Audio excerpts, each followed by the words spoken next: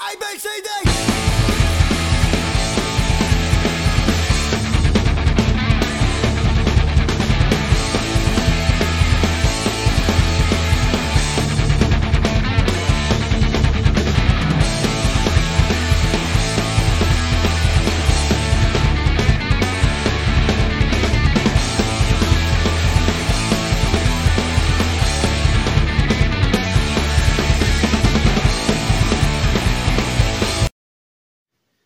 Hello, happy campers. Hello. I'm Spike. I'm Chris. And we are geeking out, more or less. More or less. The holidays are upon us, and boy, they're coming and going and going and coming and just all over everything. Goodness gracious. We actually recorded an episode 2 weeks ago. Silly me, I tried a new webcam to see if it would do us any good. It didn't. So, the cam part worked just fine, but the good old audio problems all over again. The microphone was crap. So we're back to doing what we normally do. So it is the end of the year. We're recording on December 31st, 2023. The beloved wife and I are celebrating our 31st anniversary. Yes, I'm that old. And 2023, good riddance. It has been a long, long year. Especially for us, trying to sit here and watch crap movies and garbage movies and maybe 3 good movies all year. That is true. That is true. I mean, honestly, there's been more than 3 good ones, but it sure doesn't feel like it. It feels like it's been a long, long slog all year between movies and television and streaming and books. And the comic book industry is pretty much dead in this country now. So Yeah, it's sad. It's really sad, honestly. So we'll be looking back at some of the movies of 2023 because that's what everybody does. Yep. But do we want to do that as a separate episode of its own because we haven't done a back rack video in ages.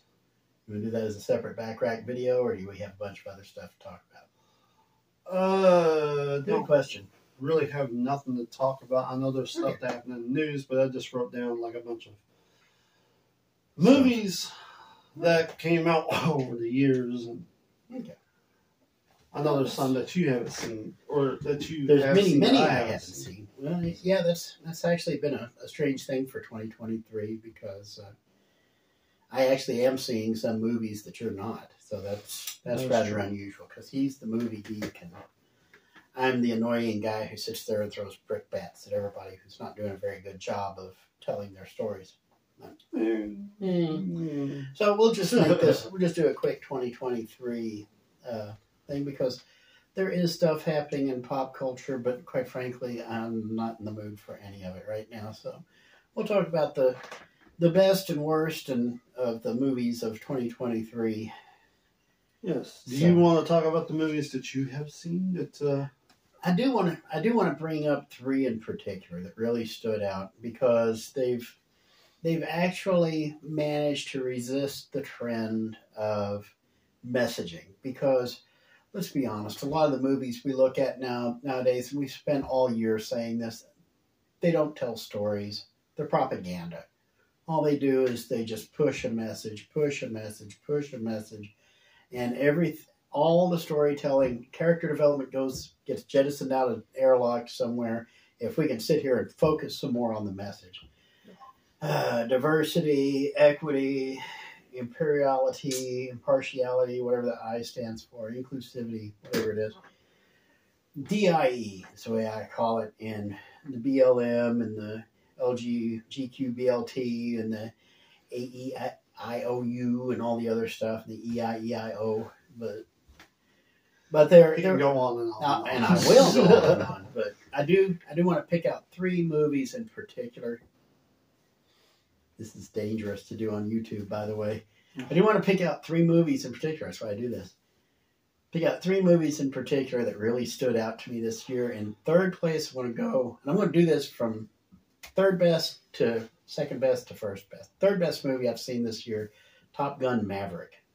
Okay, that was the one that kind of caught everybody by surprise because they thought It's been a crap year. This came out right around Memorial Day, I think. It's been a crap year. Everybody's tired. We don't want to deal with it. Actually, I think it came out closer to 4th of July because another movie came out around Memorial Day.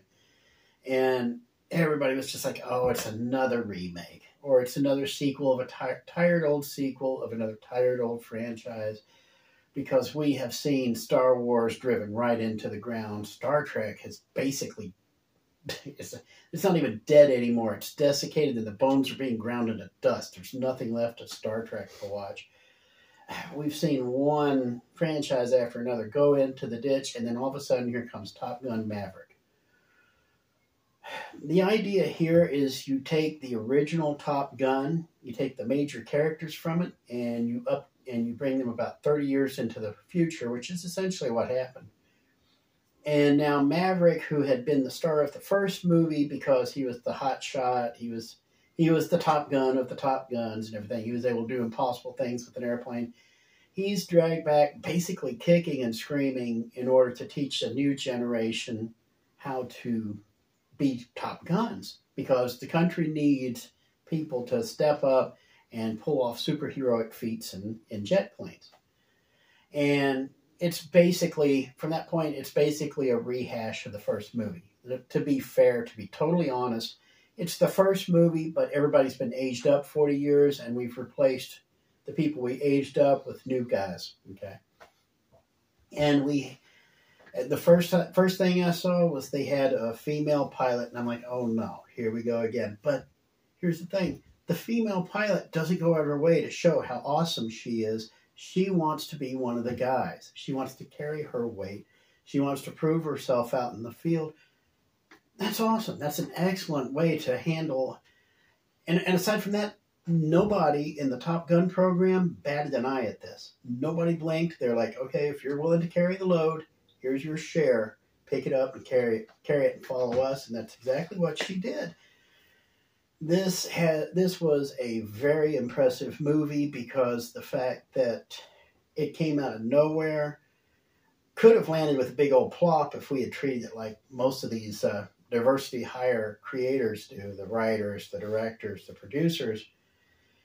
It could have landed with a plop, and instead it took off and soared. So I was very pleasantly surprised because I didn't even like the first movie. I like Top Gun Maverick way, way, way much better than I did Top Gun. So that was my number 3 for the year, third best. Second best, I would give to Super Mario Brothers. Boy, that was a shocker and a half. Did that come out around? Was that the one that came out around Memorial Day? I cannot remember. We're both old and fuzzy now, so don't hold us to what we're saying. But Super Mario Brothers, gee whiz, went down that same dangerous road that Top Gun went down. Okay, when it came to female representation. Because the thing is, Super Mario Brothers has always had this reputation that the princess, the girl they were trying to save, was just window dressing. She was the MacGuffin that caused the story to carry forward. She was your target in the game. And in this one, they made her like hyper competent, and she's totally able and everything. And Mario is a complete and utter goof because he's not the Mario you've been used to over the last, oh golly, it's been another 40 years since Super Mario Brothers. But so you got the super competent princess and you have the incompetent plumber, and yet it actually works because instead of rubbing Mario's nose and how bad he is, he rubs his own nose, and it's a very big nose, and how bad he is.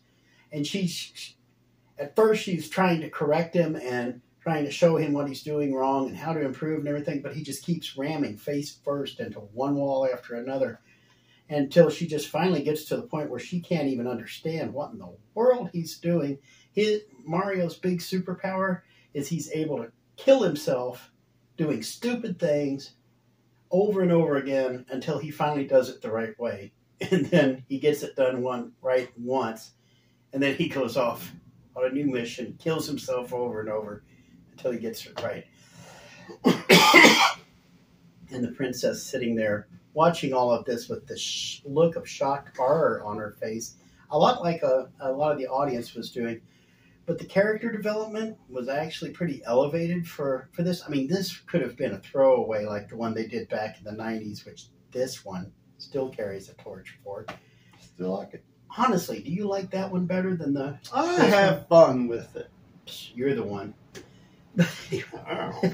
John Leguizamo's about as Italian as Sparrow. So, anyway, or Red Baron pizza.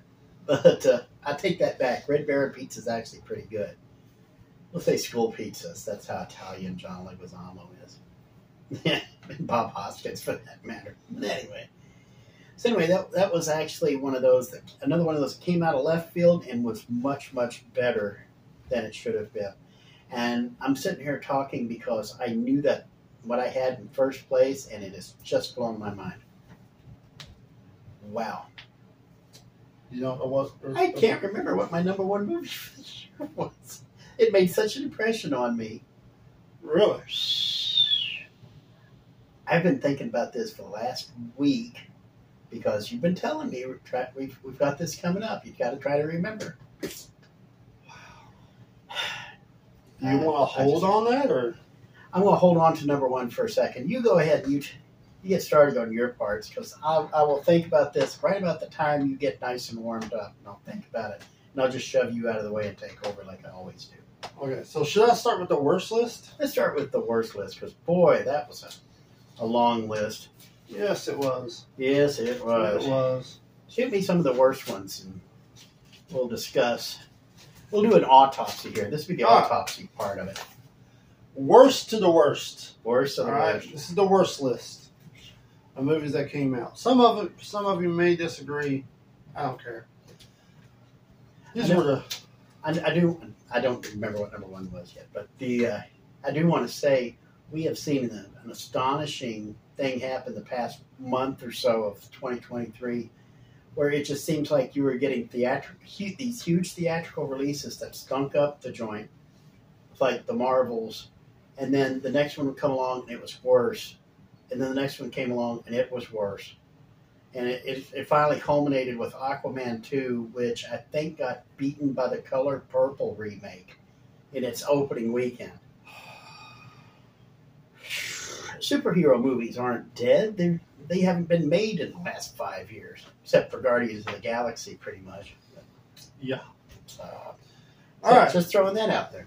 Number 15 of the worst list. Oh, dear Lord, you've got 15 of these. Yeah. I'm going to try and skim through them real quick. Oh, my goodness. Oh, what an abattoir of horrors. Addams Family Netflix movie Leo, which is about a lizard that thinks he's going to die soon because he's at old age, and he tries to break out of. He's like the classroom pet, and he goes on this big adventure. Blah blah blah. Life lessons, blah, all that bunch of horrible nonsense. We already know. This is going to be curious. I'm going to be curious how many of these I've actually heard of, because I've never heard of this one. But because it's Netflix, I haven't subscribed to Netflix in like 5 years. Well, here we go. There we go. I have 14, Evil Dead Rise. Ooh, yeah, that one was sad.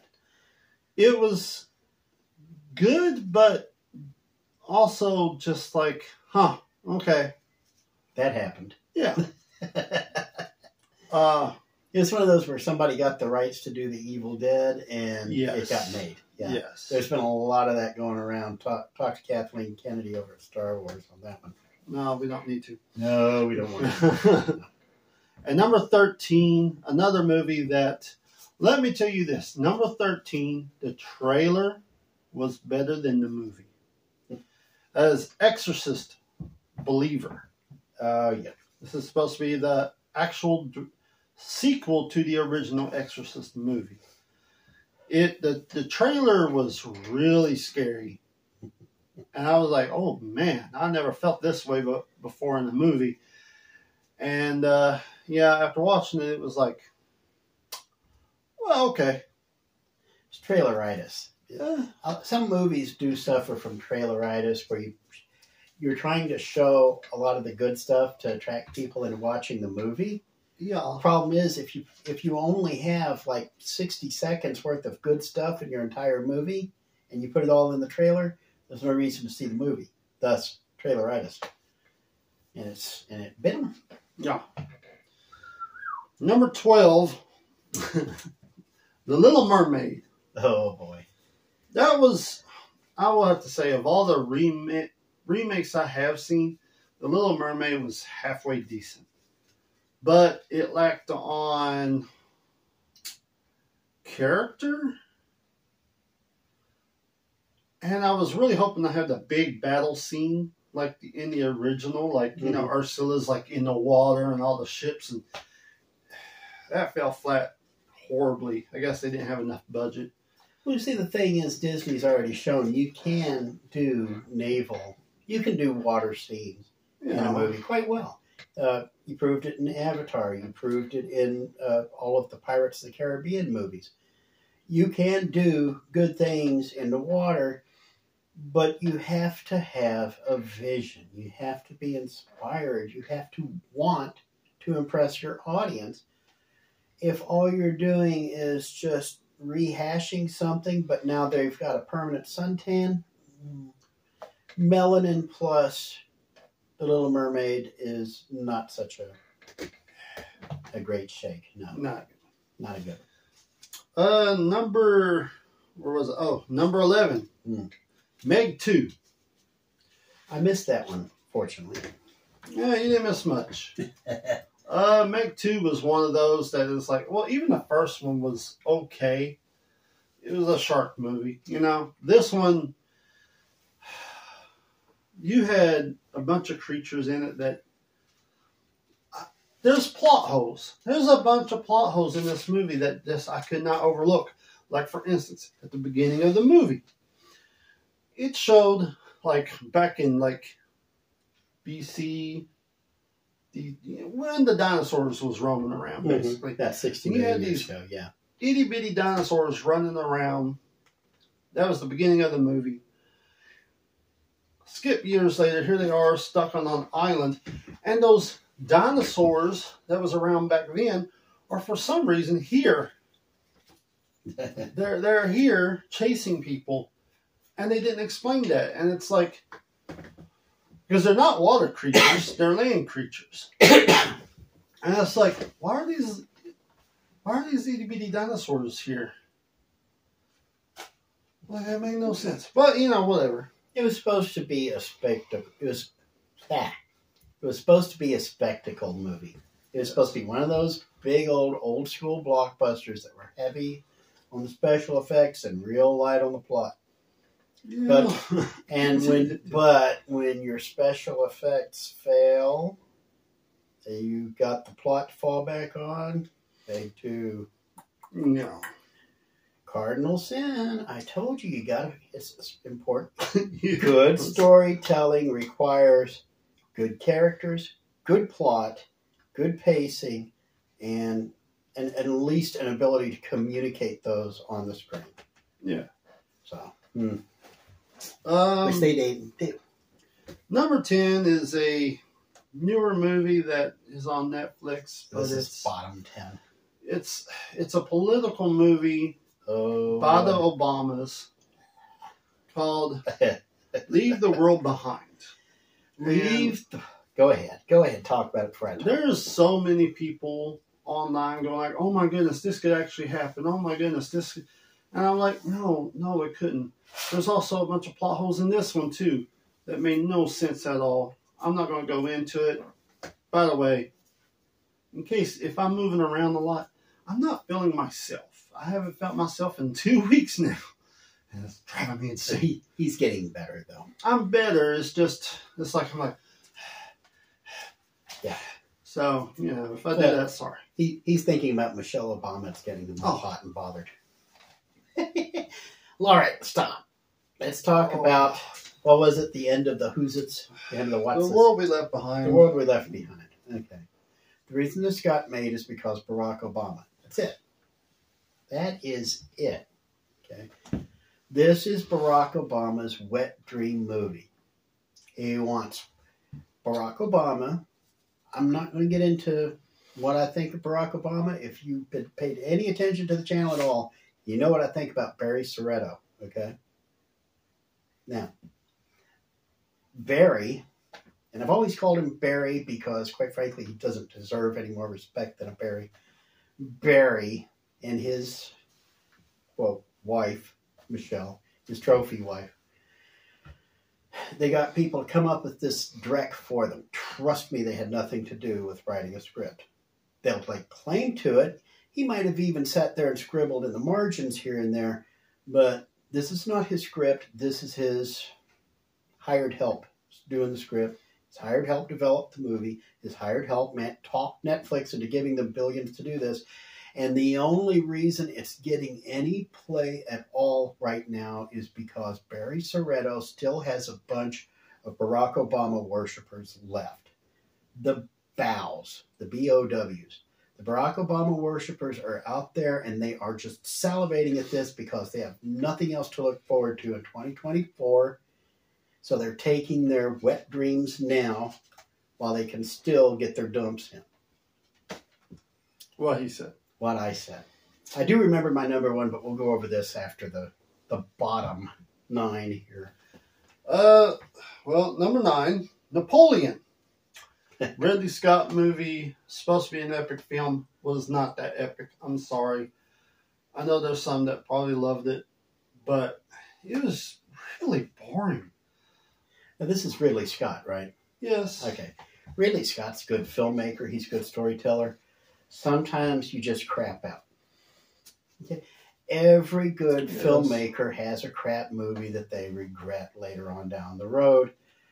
Ask Steven Spielberg with 1941. Ask Sam Raimi about Spider-Man 3. Everybody has that crap that they just come up and crap the bed. And this is Ridley Scott's crap project, Napoleon.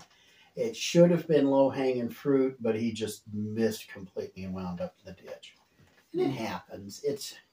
I'm not a big Ridley Scott fan. I'm not really into his worldview or his way of telling stories, but I understand why he appeals. And honestly, I can respect that a little bit, but don't tell a story that people can hear 50 times over on the History Channel unless you've got a real good hook in how to tell it. The only thing Ridley Scott could have done worse with Napoleon is done it about Hitler instead. If he had done a biopic on Adolf Hitler, then actually it probably would have been a little more interesting. But then again, talk about History Channel doing something 50 times over. You're talking about History Channel doing something 1,000,000 times over when you're talking about Adolf Hitler. That's what the H stands for. It's the Hitler Channel. Oh. Well, that and Swamp People. That's about it. Number 8. Honestly, should have been at number 2. But it just confuses you so much. No, I forgot that this movie existed, to be honest. At number 8, Ant-Man and the Wasp, Quantumanium. This was... I wanted to... No, I take that back. I didn't even want to like the movie. I could see that wet fart coming from about a mile away. But I was trying to give it a chance because Ant-Man, the first Ant-Man actually had a little bit of heart to it. It had a little bit of residual goodwill. But boy, that one just didn't even hit the ditch. That one went over the cliff and did a Wile E. Coyote all the way to the bottom. That was garbage. That was just plain garbage. And the worst part is you're sitting there and you're trying to throw all these foreign concepts into it. And, of course, you've got to do your messaging on top of that in order to get your film credits. Of course. And get your ESG scores up. And the result was just not even a hot mess. It was a tepid, lukewarm mess that you can't quite scrape off of your shoe. Yes. But one of many, many fails from Disney this year. Yes. Another fail at number 7, The Flash. It tried. It was good to see Michael Keaton back. Mm-hmm. That was about the only thing it had going for it. Yeah. And again, I think the movie itself knew that. Yeah, that was the only reason it actually got into theaters was because of Michael Keaton. But and the way Michael Keaton, if they had treated Michael Keaton like the way they did in that character in Bruce Wayne Batman from '89, they had treated him like that in a good movie, people would have been furious. But the rest of the movie was so bad, right up to shoving a baby in a microwave. Yeah.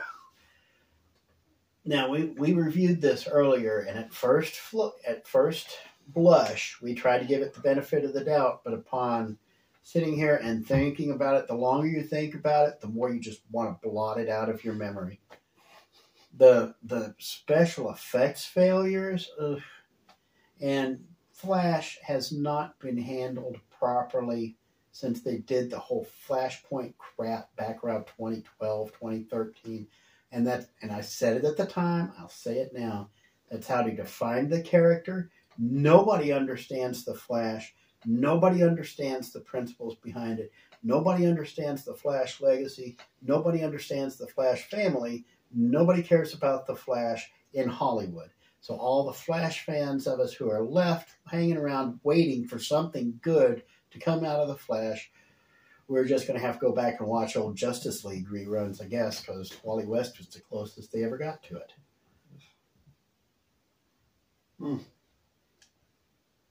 Well, I'm just bringing you down, ain't I? Oh, no, I'm just... Yeah, I know. and it'd be hard enough. Trying to... It'd be hard enough trying to get through this top 15 or bottom 15 without needing heavy drink to begin with. But you're not feeling it on top of it. Just throw me the next one. All right, number 6. Right here. Number 6. Number 6. I don't even know why I saw this movie. I knew it was going to be crap. Transformers: Rise of the Beasts. I have It not watched any of the Transformer movies. The only Transformer movie I ever saw was the one they did back in like 86, 87. The animated one with the real Optimus Prime, where they came up with Rodimus Prime. And as far as I'm concerned, Transformers jumped the shark with Rodimus Prime. Once they offed Optimus Prime, spoiler alert, once they offed Optimus Prime, never went back. And I can finally watch the what they call G1, the original Transformers cartoon, and I can't do it because it's so stupid. It is so mind-numbingly stupid, and just like G.I. Joe, they're both mind-numbingly stupid. Unlike Thundercats, which actually stood up pretty well to the test of time. Yeah. Number 5. Number 5. Fast X. This is number 9. 10? No, there's another one coming out because this one continued. So they're like making 10 movies, but maybe this was 10. You know what? I don't know. Don't care. Listen, I liked them all the way up to a certain point. And then this one, Fast X, it just had a really horrible, lazy storyline. Is that the one where they were driving cars up the sides of buildings and stuff? Or am I thinking... That could be... Am I thinking Grand Theft Auto? Something like that. It's a possibility. It's... Fast X. To me, I would say, compare and contrast Fast and the Furious, which is what Fast X is the continuation of. Compare and contrast Fast and the Furious with Mission Impossible. See... Mission Impossible has been doing it right. Fast and the Furious, back in the ditch. Sure. Yeah. Number 4. Oh, shit. I'm going to have to bleep that one out. Go ahead. Number 4, Shazam! Fury of the Gods. I wanted to like that one so much because I love the first movie. One. I love the first movie. I wanted to like the second one. And again, we had that afterglow when we reviewed it because we both said we kind of liked it. I think we gave it a 3 or something like that. But holy hoppin' Hannah, we wanted to like it. It does not stand up to repeated viewings. And honestly, I wouldn't say this is one of the top 5 worst movies of the year, but it definitely belongs on this list somewhere. Yes. Yeah. Number 3, Barbie. Now you're going to get letters. You're going to get people cussing you Listen, up and down. You'll never get a date in 2024. I don't need a female to tell me that I'm bad because I'm a male. Just shut up. And we're just going to leave it at that. That's what we got Star Wars for. Yeah, we're just going to leave it at that. Number 2. Okay, listen. After looking at this list, I'm going to switch. Okay? Okay. He's going to switch. Because honestly, number 1 is actually better than the number 2. Okay. So number 2 will be Blue Beetle. If anything winds up killing off the superhero genre for this generation, it's not going to be Blue Beetle. It's going to be Marvel. It's going to kill it.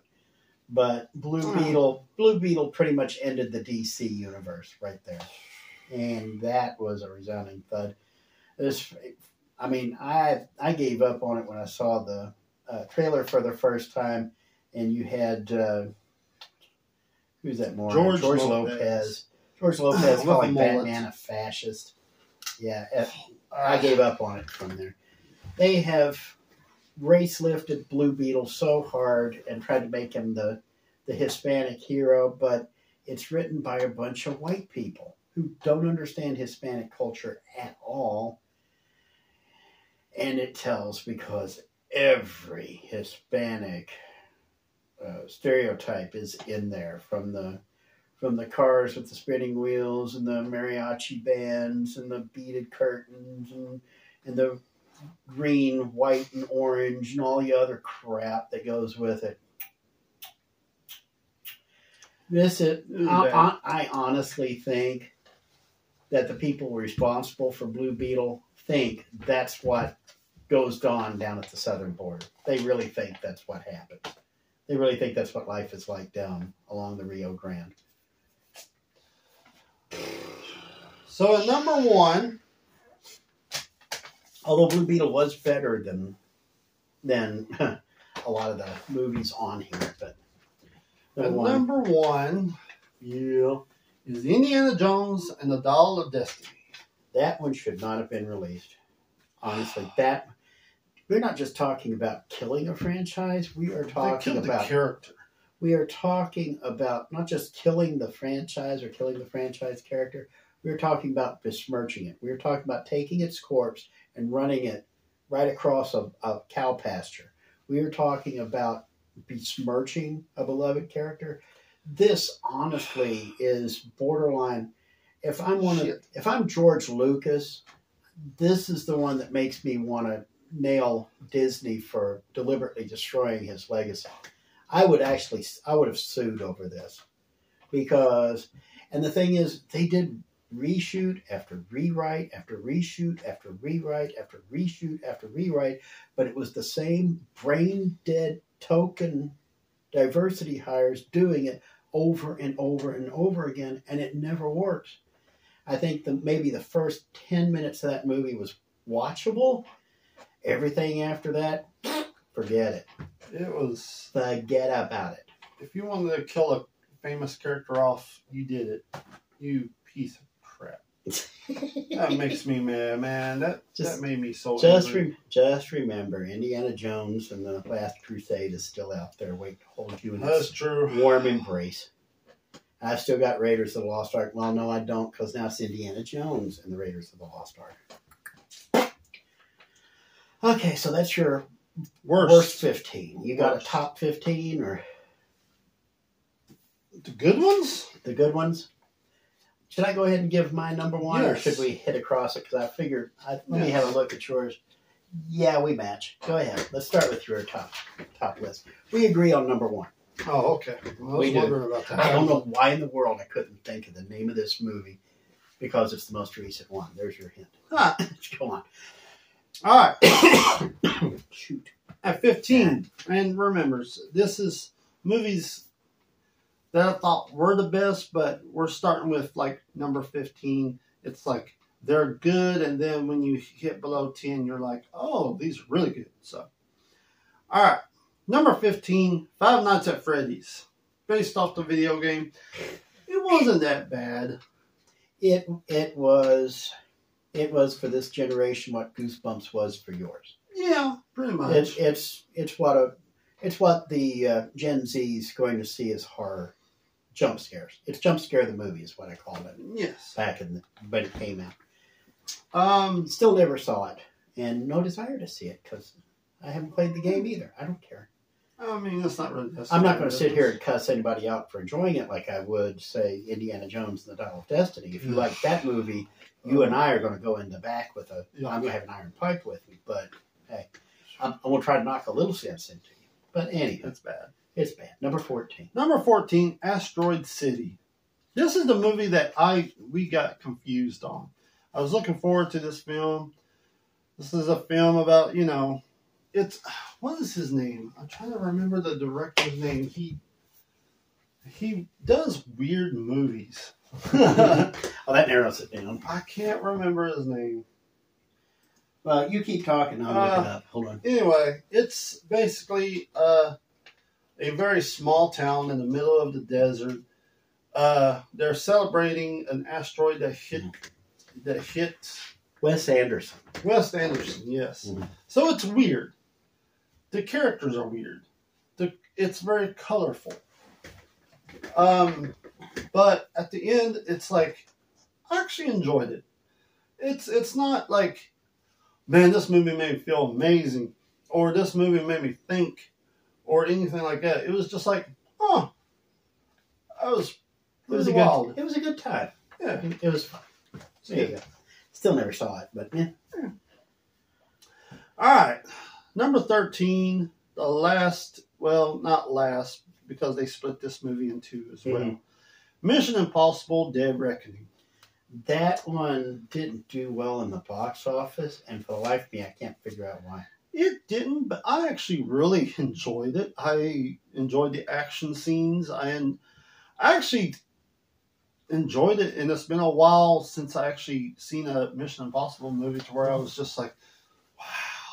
I never really. Cool. I liked the TV show, but I never really got into the movies. I finally watched the first movie a few months ago, and no desire to sit there and see a second one. I saw it, but it's.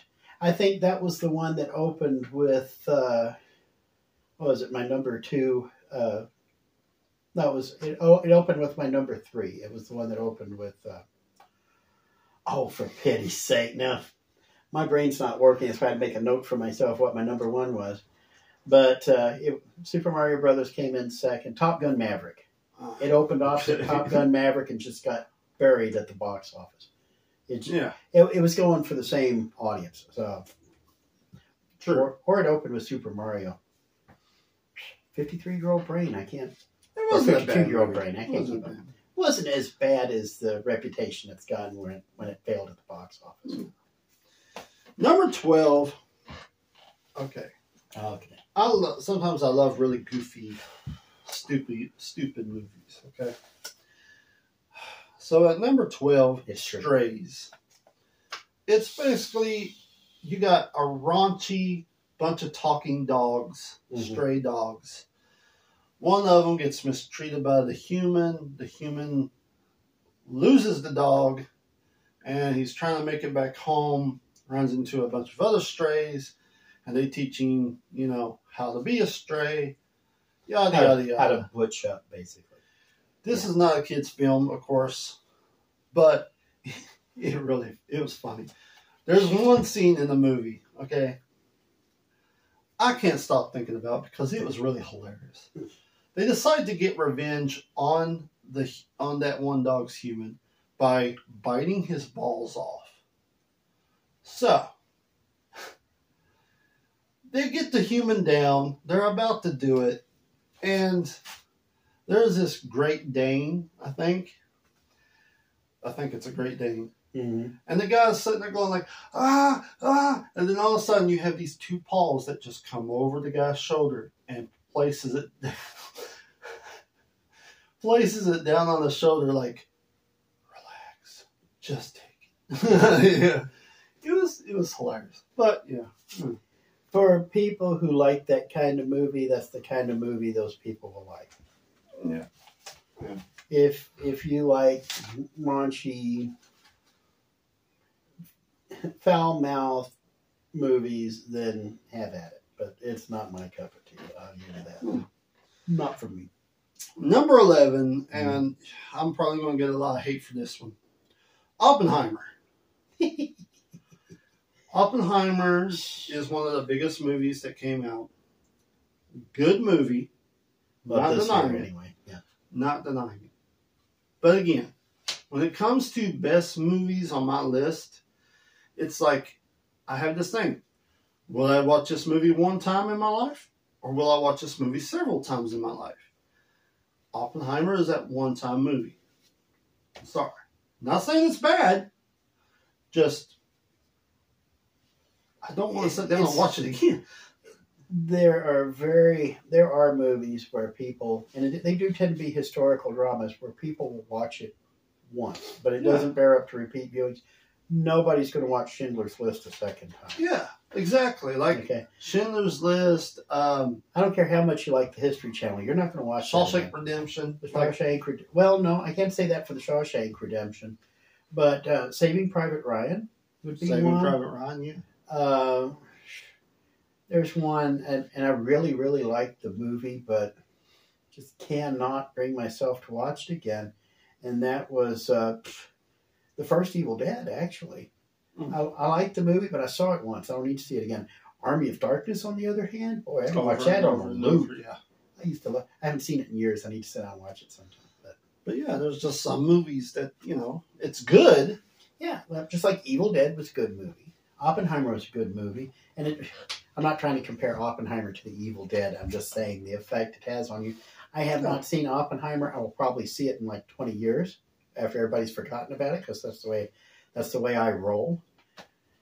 Just like I didn't watch Seinfeld until like about 2010. I didn't watch Scrubs until like 2015 or something. So yeah, there's a lot of there's a lot of those running around. I'll never watch Friends, because screw Friends. What else we got? Now you got hate mail coming to you. Oh, bring it. Number 10, another good movie. Ironically, David Schwimmer could not swim. Go ahead. Go ahead, just send that. I feel your hate. I feed on it. I'll have a Great Dane hold you down. I don't care. Okay. Relax. Relax. It's the end of the year. It's almost over. I always said it'll be over by the time I get this thing up. I always said I would never stoop that low of, you will. Of dark comedy like that. Shoot, that was dark. Koofomania. Oh, I can get really, really dark. No. All right, number 10. I can get dark enough. I can make the Dark Knight seem like it's high on the contrast. No. What? Number 10. Number 10, another movie, really good. Martin Scorsese's Killer of the Flower Moon. Oh, brother. You have such a hard-on for this movie, and I don't know why. No, wait, I take that back. Okay? I don't like Martin Scorsese. Okay? I'm not a Scorsese fan. Neither am I. I don't care about Martin Scorsese. You've got this hard-on for this film. I don't know why. For the life of me, I cannot. You just said the title of it, and I cannot retain it 10 seconds later. Of course, I couldn't remember what my favorite movie of the year was either, but for about 15 minutes. I thought it was a decent, halfway good movie. I mean, the story is good. It's based off of a true story. And, it's a good movie. I don't know why. I mean, I don't. If you say so, I'm not going to argue with it. It's just you it seemed like you fell in love with the movie, which I have nothing against. I mean, I've had movies I fall in love with. I fell in love with Top Gun Maverick, but for a little while, and then I got better. But wow, letters. We get letters. We get letters every day. Next. Okay, number 9. Number 9. And this is where we start to get into good stuff. Okay. Really? Yes. Really in for true? Yes. Number 9. Yeah, I hate when you do that. Number 9 is The Haunted Mansion. Listen. Send letters in care of Christopher. Listen. You 69, don't give an F. You hush. Okay, listen. the story of the Haunted Mansion, the cast of characters, the way it just drags you in. I had so much fun that I think I watched this movie a dozen times during Halloween. Even before Halloween. When this movie came out, I had no desire to watch it. Some friends of mine was like, hey, let's go watch the movie. It's like, all right, you know. So I'm sitting there and I'm watching this and I'm like, wow. There's an actual story here. Wow. This plot is really good. Wow. This is really fun. Wow. Like, it just kept wowing me. And I say that because Owen Wilson is actually in the movie. Wow. So, no, I'll let you have your Owen Wilson. But anyway, I couldn't care. It was a good movie. I care. Haunted Mansion, if you haven't seen it, it's not the Eddie Murphy movie. Not that one. This is the brand new one that just came out. Okay. So, all right. Okay. Okay. There's that again. Yeah. Number 8. Still a Michael J. Fox story. I've been wanting to watch this movie, and I finally got the chance to sit down and watch it. The way they edited old footage, new footage, reenactments, all that stuff was amazing. Also, very heartbreaking because, I mean, you don't know, like, you know Michael J. Fox has a disability. Mm-hmm. And things like that, but like the first scene was he has somebody training him to take care of him. Mm-hmm. He's out on public street of New York, takes a couple of steps and falls down. Just face plant the concrete, and there's like a dozen people running over trying to help him up, and he makes a joke, and it's like, damn, man, like it was really rough to watch. But also amazing to watch. So, where is this? Is this on one of the streaming services? It is. I just can't remember which one. I don't know. It sounds like it'd be a Netflix thing. I don't think it's on Netflix. I think it's like Apple or I don't know. It might be an Apple one because they would do something like that.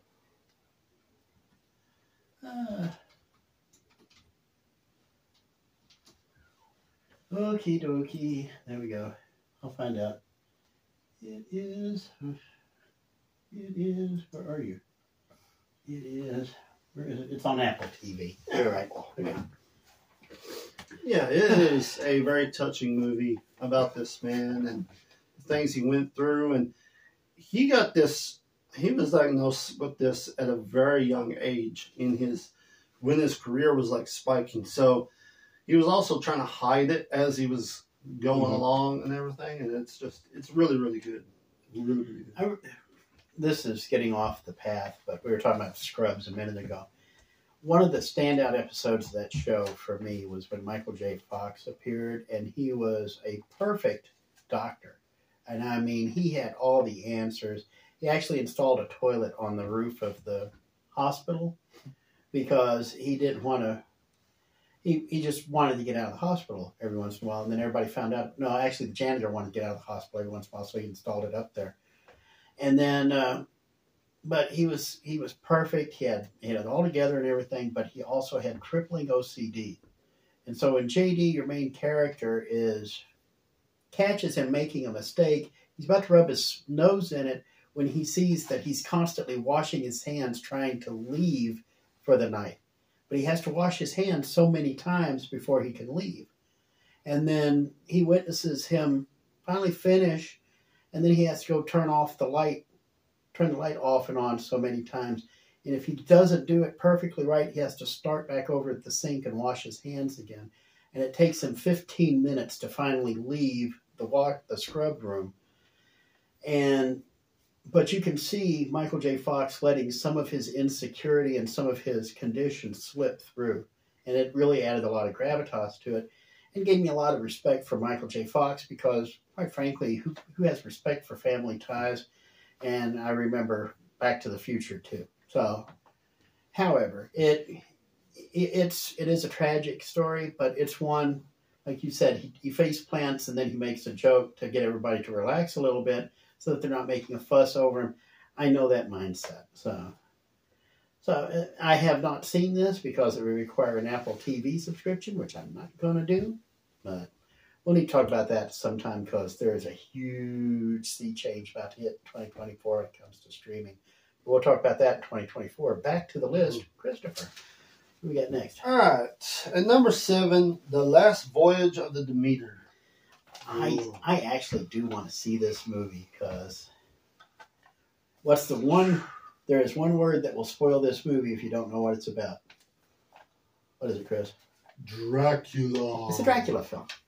It's an awesome Dracula film, too, because it takes a little tiny part of the Dracula story that nobody talks about and blows it up into a 2-hour epic that just absolutely floors you.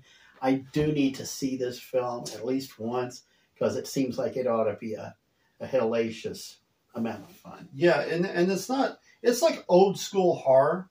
So it's not like, oh, there's like the light shines on him and you're like, oh, type of thing about it. So it's like classic old school universal horror. And it is beautiful. It is beautifully made. It keeps you on the edge of your seat. It is just definitely one of the best movies ever. Oh, excuse me. He's looking up to see where he can watch this at. Well, it is on Prime Video. But anyway, yeah, it's one of those films that Universal keeps talking about starting up a dark universe, like a monster universe. But their ideas was really horrible. They may have actually changed their mind by now. They have, but this would have been a good way to launch this if they could just match the effort, because this was somebody who had a good idea and ran with it. And you could tell there was some passion involved in this one. Although it didn't really do that well at the box office, I don't think. But hey, not every good idea is going to be a guaranteed success. But give it another 5 or 10 years and it achieves cult status, you'll see. Yes. All right. Number 6, Super Mario Brothers movie. Yeah, that's where I put it at number 2. It just seemed like a fun movie. It was a fun movie. It's an excuse to go get out of the house and eat some popcorn. Yes. So it was definitely hit every Nintendo nerd's dream. And was strong enough that it's carrying off talk about a Nintendo animated universe. Go for it. And the supposedly next one on the list is a Zelda movie. So it's about time. Problem is, nobody's been able to do it right, but this time Nintendo will have creative control. So, or at least get some say in the creativity part of it. So it'll be interesting to see because Nintendo has really taken their storytelling skills and they've really held themselves up to a higher standard that way. And they realize the importance of that, and it pays off for them because there is nobody in the computer industry, not even Apple guys, are as loyal to Apple as Nintendo fans are to Nintendo. Yeah. I'm still a Nintendo guy to this day. I don't have a Switch, and because I just don't have time to play video games anymore. Or the inclination, because I'm fat and old. What's next? All right, next is a movie that I know I keep talking about. Yes, you do. Listen. Here we go. It was hard to put this movie on number 5, but it had to be up there on the top 5. Mm-hmm. Dungeons and Dragons: Honor Amongst Thieves. You said this was a good movie. It is so good. I'll believe you now that we don't have the constant harping about it like we did when it first came out. There was a constant harping about it, and it was just one of those things where it was supposed to be crap from the beginning because, quite frankly, Look, sorry, Dungeons and Dragons fans. You guys are fickle. Fickle! You are. You're fickle. Well, that's the thing. Even in the movie, they actually kind of make fun of the fans.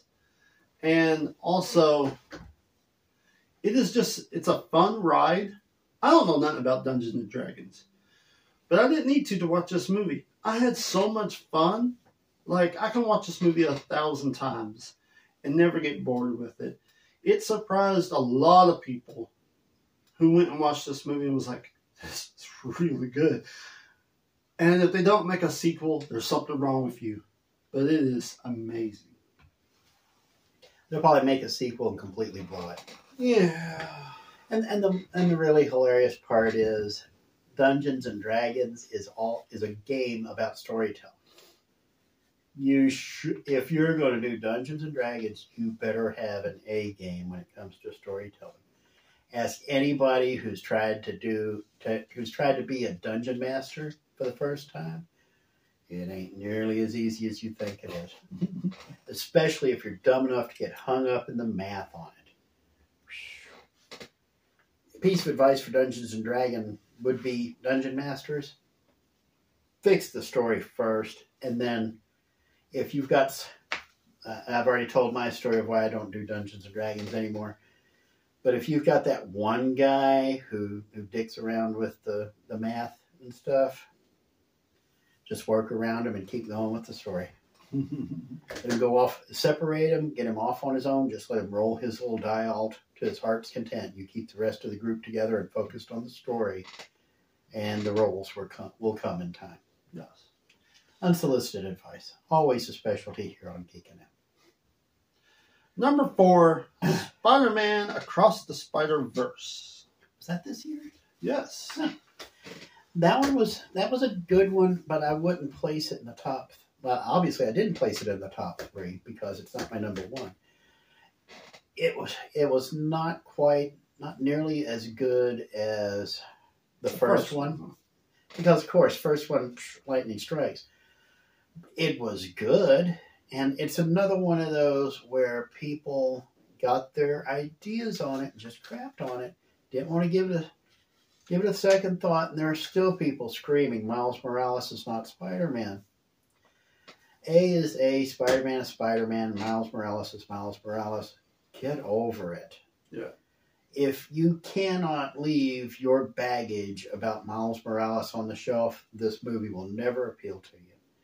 But take the movie at face value and just go with it. And it can be fun, but it can also be a slog. Because there are some parts it's just like, get on with it. It is cute to see all the different Spider-Men, though. That was awesome. Because they have something like, a couple hundred in this one? Oh, yeah, they had a lot. Especially in the chase scene where they're all tripping over each other trying to get to him. That's hilarious. But, yeah. Spider-Man in the... I probably would have put that one as like my number 4. Well, it isn't my number 4. It is number 4. Yeah. But because of the animation of this, which makes it really good, we wouldn't have this great animation for our number 3 pick, which is Teenage Mutant Ninja Turtles Mutant Mayhem.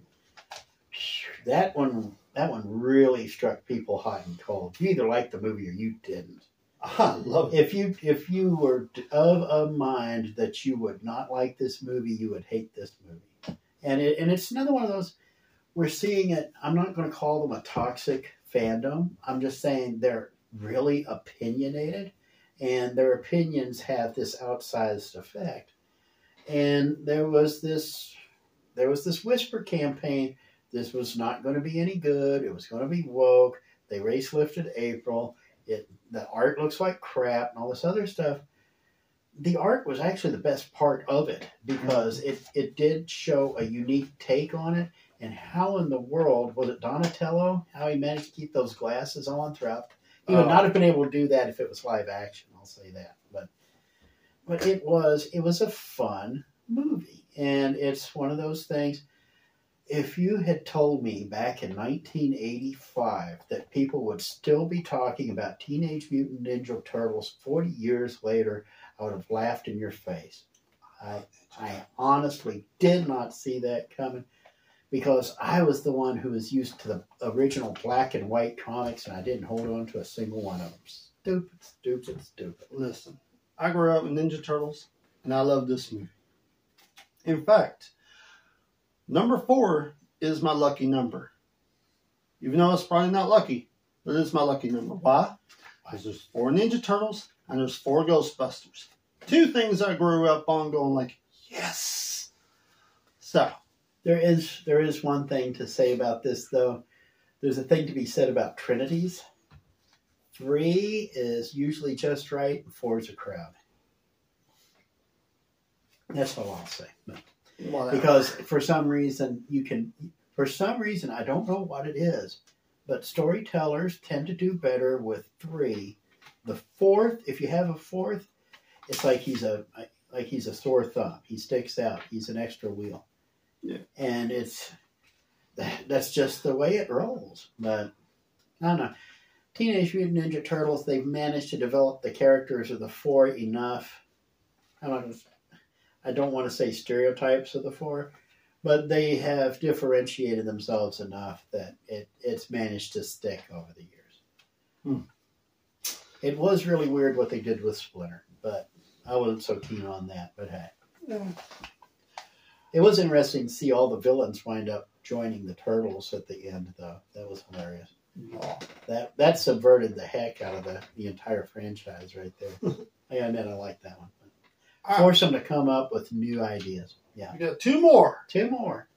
Best movies of the year. 2 best movies of the year according to Christopher. And that number 2. And 1 according to me. Number 2. And number 2. Number 2.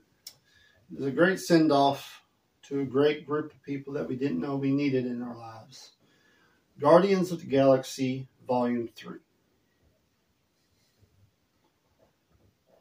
It was all right. It was all right. It was an okay movie. It was amazing. It was a lot better than everything else Disney did in 2023 by far. It's not even close, but true. But when your bar has been set that low, I mean, let's face it. After the last few Marvel movies, the bar was set way down here. And Guardians of the Galaxy, bless their little hearts, they took the Rocket Raccoon story and just went and jumped as high as they could anyway. But you took these misfits and you made them likable. People didn't want them at first, but then all of a sudden you're like hooked. And to say goodbye to them in like this poetic way, and the story, it just had everything it really needed. And that's why it had to be my number 2. Well, and the nice thing, we've never really gotten into that much detail on Guardians of the Galaxy. These are characters who are not very well known, even in the comic. Even the Marvel fans didn't really know these characters when the first movie came out. So they were basically all blank slates. You had this cool idea, this cool visual, and then you got to develop the characters as you go. And you actually had some guys involved in creative here who actually cared about these characters. They were invested in them, and they were able to develop them and actually make them relevant and people you cared about. So it's, to me, Guardians of the Galaxy 3 was probably the weakest of the 3 movies. But like I said, compared to the rest of the Marvel output from the last 2 years, it's the best one they've done in a long time. Next to Spider-Man Across the Spider-Verse, which I would have put right up there with it, but hey, qui sera, sera, you know. And now it's time for the number 1, which we actually agree on, best movie of the year. Yes. And not just geek movies, but I would consider this the best, and yes, I'm talking about Oppenheimer too, the best movie of the year. Go ahead, Chris. Go ahead, tell them. Godzilla -1. Hands down. Hands down. It's not even close. I mean, we actually put our 5s together and gave it a 10 because it's all in Japanese, so it's subtitled. You have to sit there and read the subtitles. But because it was subtitled, you had this economy of text because they're not going to be able to put up a big, long soliloquy like that, which is what most writers would do. it had to be like 1 or 2 lines. It just had to be done. So you compared what you were reading with the picture you were seeing on the screen, and you could still hear the emotion in the actors and actresses on the screen. The emotions carried across the language gap, and it really pulled it off. This is fantastic character development, fantastic storytelling, took the original Godzilla and actually improved upon it. Floored me. I mean, you want to take the original Godzilla, let's say there's 3, okay? There's the original Godzilla, there's the Godzilla with Perry Mason in it, and then you got Godzilla -1, okay? I would actually put Godzilla -1 at number 1, far and away. Then the original Godzilla, the Japanese language version, I would put it a close number 2. And then Raymond Burr's little thing that popularized Godzilla in the United States, give it credit, it popularized it. But boy, that's a distant third. But boy, oh boy, that's one I could watch over and over. That's one I need to own. I need to get that. We said this at the time. This is the one you buy the Blu-ray player for. This is the one you get the 4K version of on hard copy now, because you don't want to buy it streaming, because we've talked about you don't buy streaming. You never own streaming. Excuse me. But this is a keeper. Absolutely the best movie. As far as I'm concerned, best movie of 2023. Far and away. Your thoughts? This movie was wow. Like, it had everything. The acting, the plot. There was just surprising moments. It was pure perfect. Like, perfect.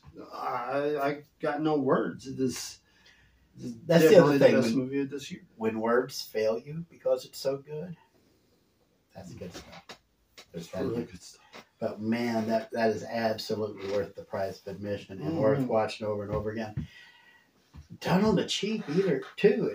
It only cost $15 million to make. They made that back in the Japanese market easy. Yep. And it's just become a global force. And this is the film they're talking about building the franchise around from now on. They're gonna start with Godzilla -1, and they're gonna add the next one. I think adds King Kong and, spoiler alert, Mothra into the mix.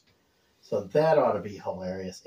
If you could get the same creators and the same intensity that you got in this movie in the second one, so be it. But I got the feeling that this next one may wind up going more along like the streamline or the mainline stuff, which is good in its own way. If they can carry King Kong off, then so be it. But yeah, this absolutely best movie of the year, and hands down, it's not even close. Nobody comes close to this. No.